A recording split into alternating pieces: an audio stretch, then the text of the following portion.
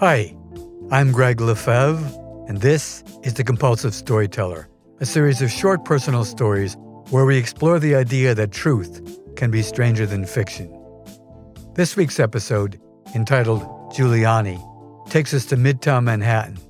There, my creation of a public art project for the main branch of the New York Public Library on Fifth Avenue gets me entangled with the infamous Rudy Giuliani and leads me into a foul, dark swamp of his making.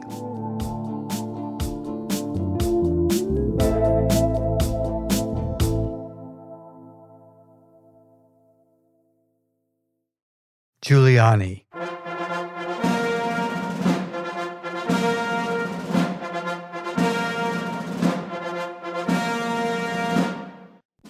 There's a never-ending stream of terrible stories about Rudy Giuliani, which has become a torrent as of late. Some criminal, like the Ukraine scandal, some crazy, like his drunken speeches and dripping hair dye, and some just downright creepy, like the film footage from Borat, where we see Giuliani entering the bedroom of a hotel suite to share a scotch with what he thinks is an underage girl. Here's the story of my connection with America's mayor, back when he was in office.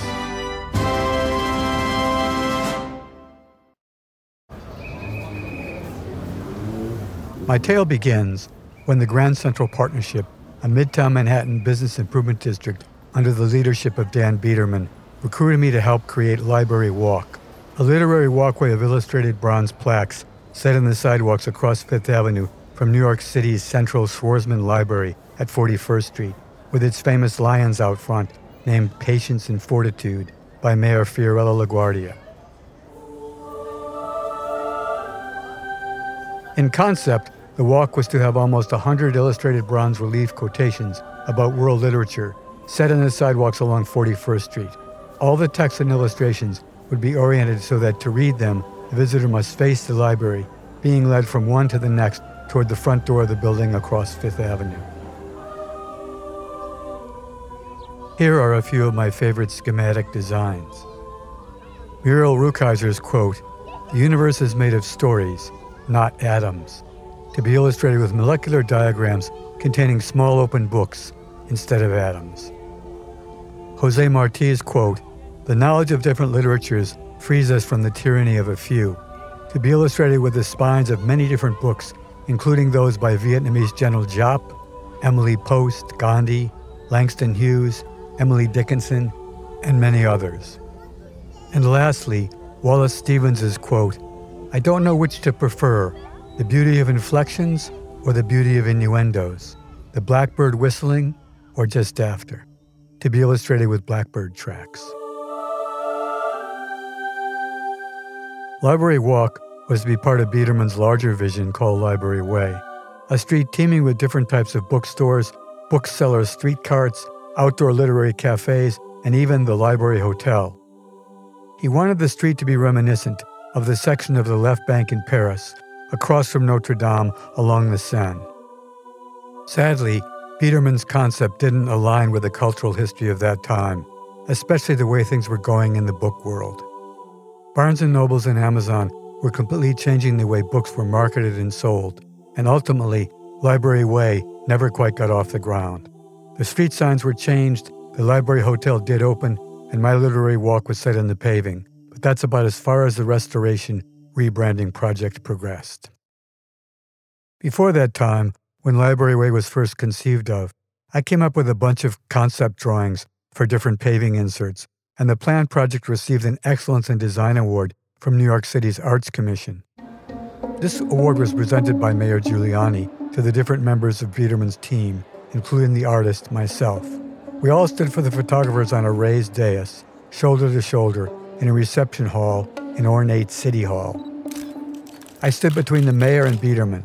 The crazy thing about that moment was that for one of the photographer's shots, Giuliani put his arm around me in much the same way that everybody does today, posing for a group selfie. Only then he started tapping me with his hand on my back, at which point I whispered, "What?"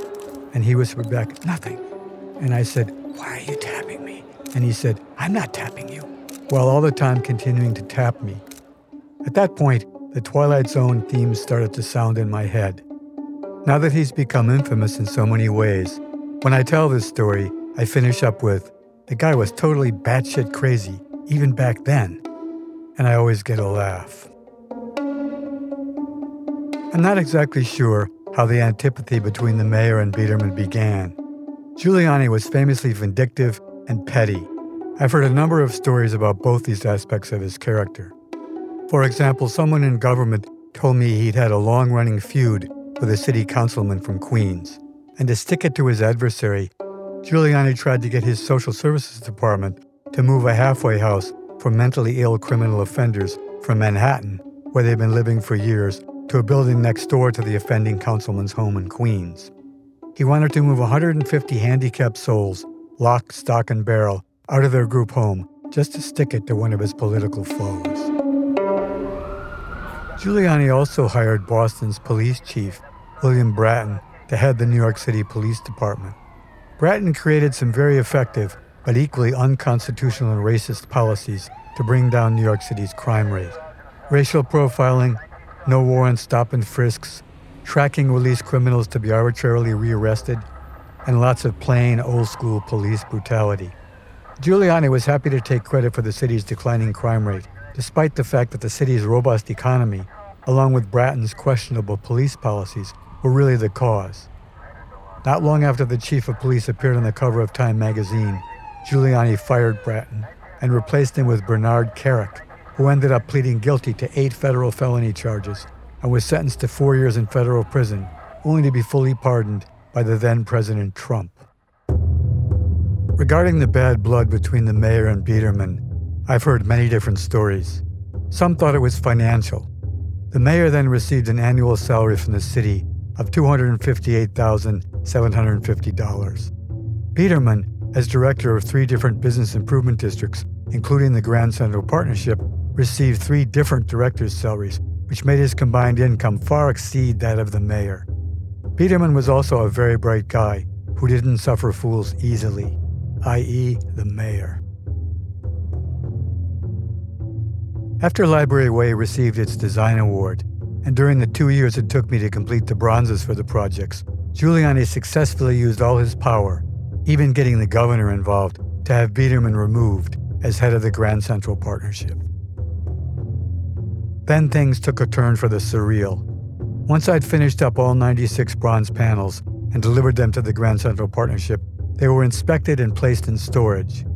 Weeks went by, then months, and finally years, and still, the project I'd worked on for 2 years fabricating was going nowhere. I couldn't get a straight answer from anyone about when the installation would happen. The explanation I heard tell was that the mayor didn't want them installed because the project would garner a good deal of press for Biederman and be a feather in his cap. The worst part of this story for me was personal and financial. The total price I'd agreed to for the project didn't even cover my fabrication costs, but I took on the commission nonetheless, knowing full well that a big project in the middle of Manhattan would lead to many other projects around the country. This wouldn't be the case, of course, if the project was never completed. 2 years of my blood, sweat, and tears would be down the drain, ending with my being saddled with a mountain of debt. Time passed, and I still couldn't find out what was going on with my project. Then in 2001, I learned that the pieces were already being set in the ground. I wasn't notified nor invited to participate in the installation or provide any advice, even though I had completed numerous similar inset bronze projects and the city had not. Also, interestingly enough, the city's Department of Transportation required a skid test on the bronze panels in the project. The test would involve taking one of the bronze pieces to a lab where they would try running various materials over the face of the piece to see if it would cause a trip hazard. This process would destroy the piece. The work they chose to sacrifice was a lovely, almost nude seated female form, seen from behind, which represented the Greek poet Sappho, an early and much celebrated lesbian. She lived from 630 BC to 570 BC, and during that time she was considered the female equivalent of Homer. Her quote on the bronze relief read, "Although only breath, words which I command are immortal." One wonders why they chose to sacrifice the only nude and the only lesbian of almost 100 bronze panels. Also, Early on in the project, I'd convinced a shapely female friend to pose nude for me as Sappho. She was thrilled that a reproduction of her lovely backside would sit forever in the streets of Manhattan. But when she looked unsuccessfully for the Sappho bronze after the project was completed, she felt betrayed, and needless to say, I had some explaining to do.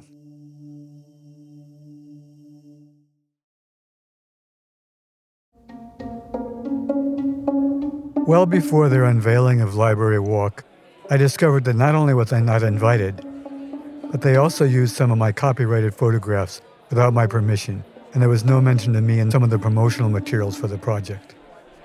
My angry call to their lawyer about copyright infringement did the trick. I was then invited.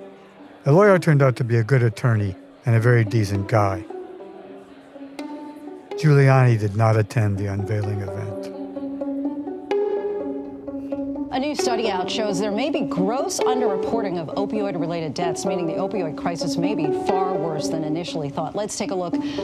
Once out of office, the mayor started Giuliani and Partners, a political consulting and crisis management firm.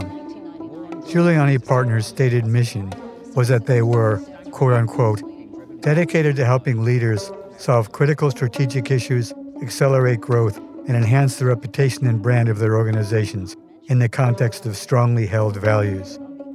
One of his early crisis management clients was Purdue Pharma, the manufacturer of OxyContin, the company that was started by the truly evil Sackler family. If you read the New Yorker article Empire of Pain about their involvement in the opioid crisis and follow the news ever since, you'll discover that America's mayor failed dismally. I'm not sure exactly when they let him go. Opioid-related deaths over the 17-year span of the study. The opioid epidemic today progressed in 3 phases. This episode could be considered the start of his truly breathtaking fall from grace. Starting with his early and vociferous support of Trump, to the press conference where his sideburns leaked black dye down both sides of his face, to the Bharat video, to another press conference he presided over where he stood next door to a porno store promoting Trump's big lie that Biden stole the election. Most recently came the news that during the election, he masterminded the effort to recruit fake electoral delegates and electoral documents from 7 states. There's just no end to the bad news about Rudy.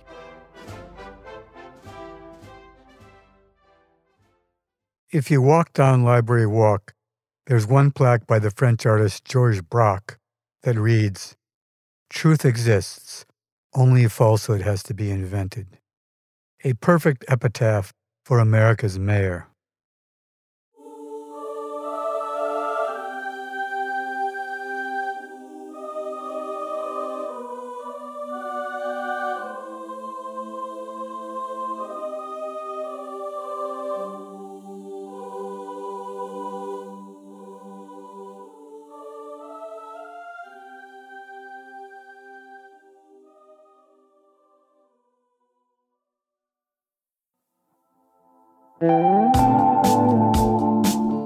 The Compulsive Storyteller is written and narrated by me, Greg Lefebvre, and co-produced with Peter Kokoma, who also composed this week's music and made our theme song.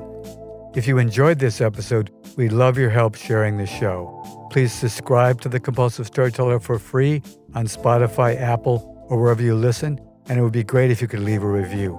Follow the show on Instagram @The Compulsive Storyteller, and check out our website for more info at thecompulsivestoryteller.com. Thanks for listening, and if you didn't like this one, the next one will be another story.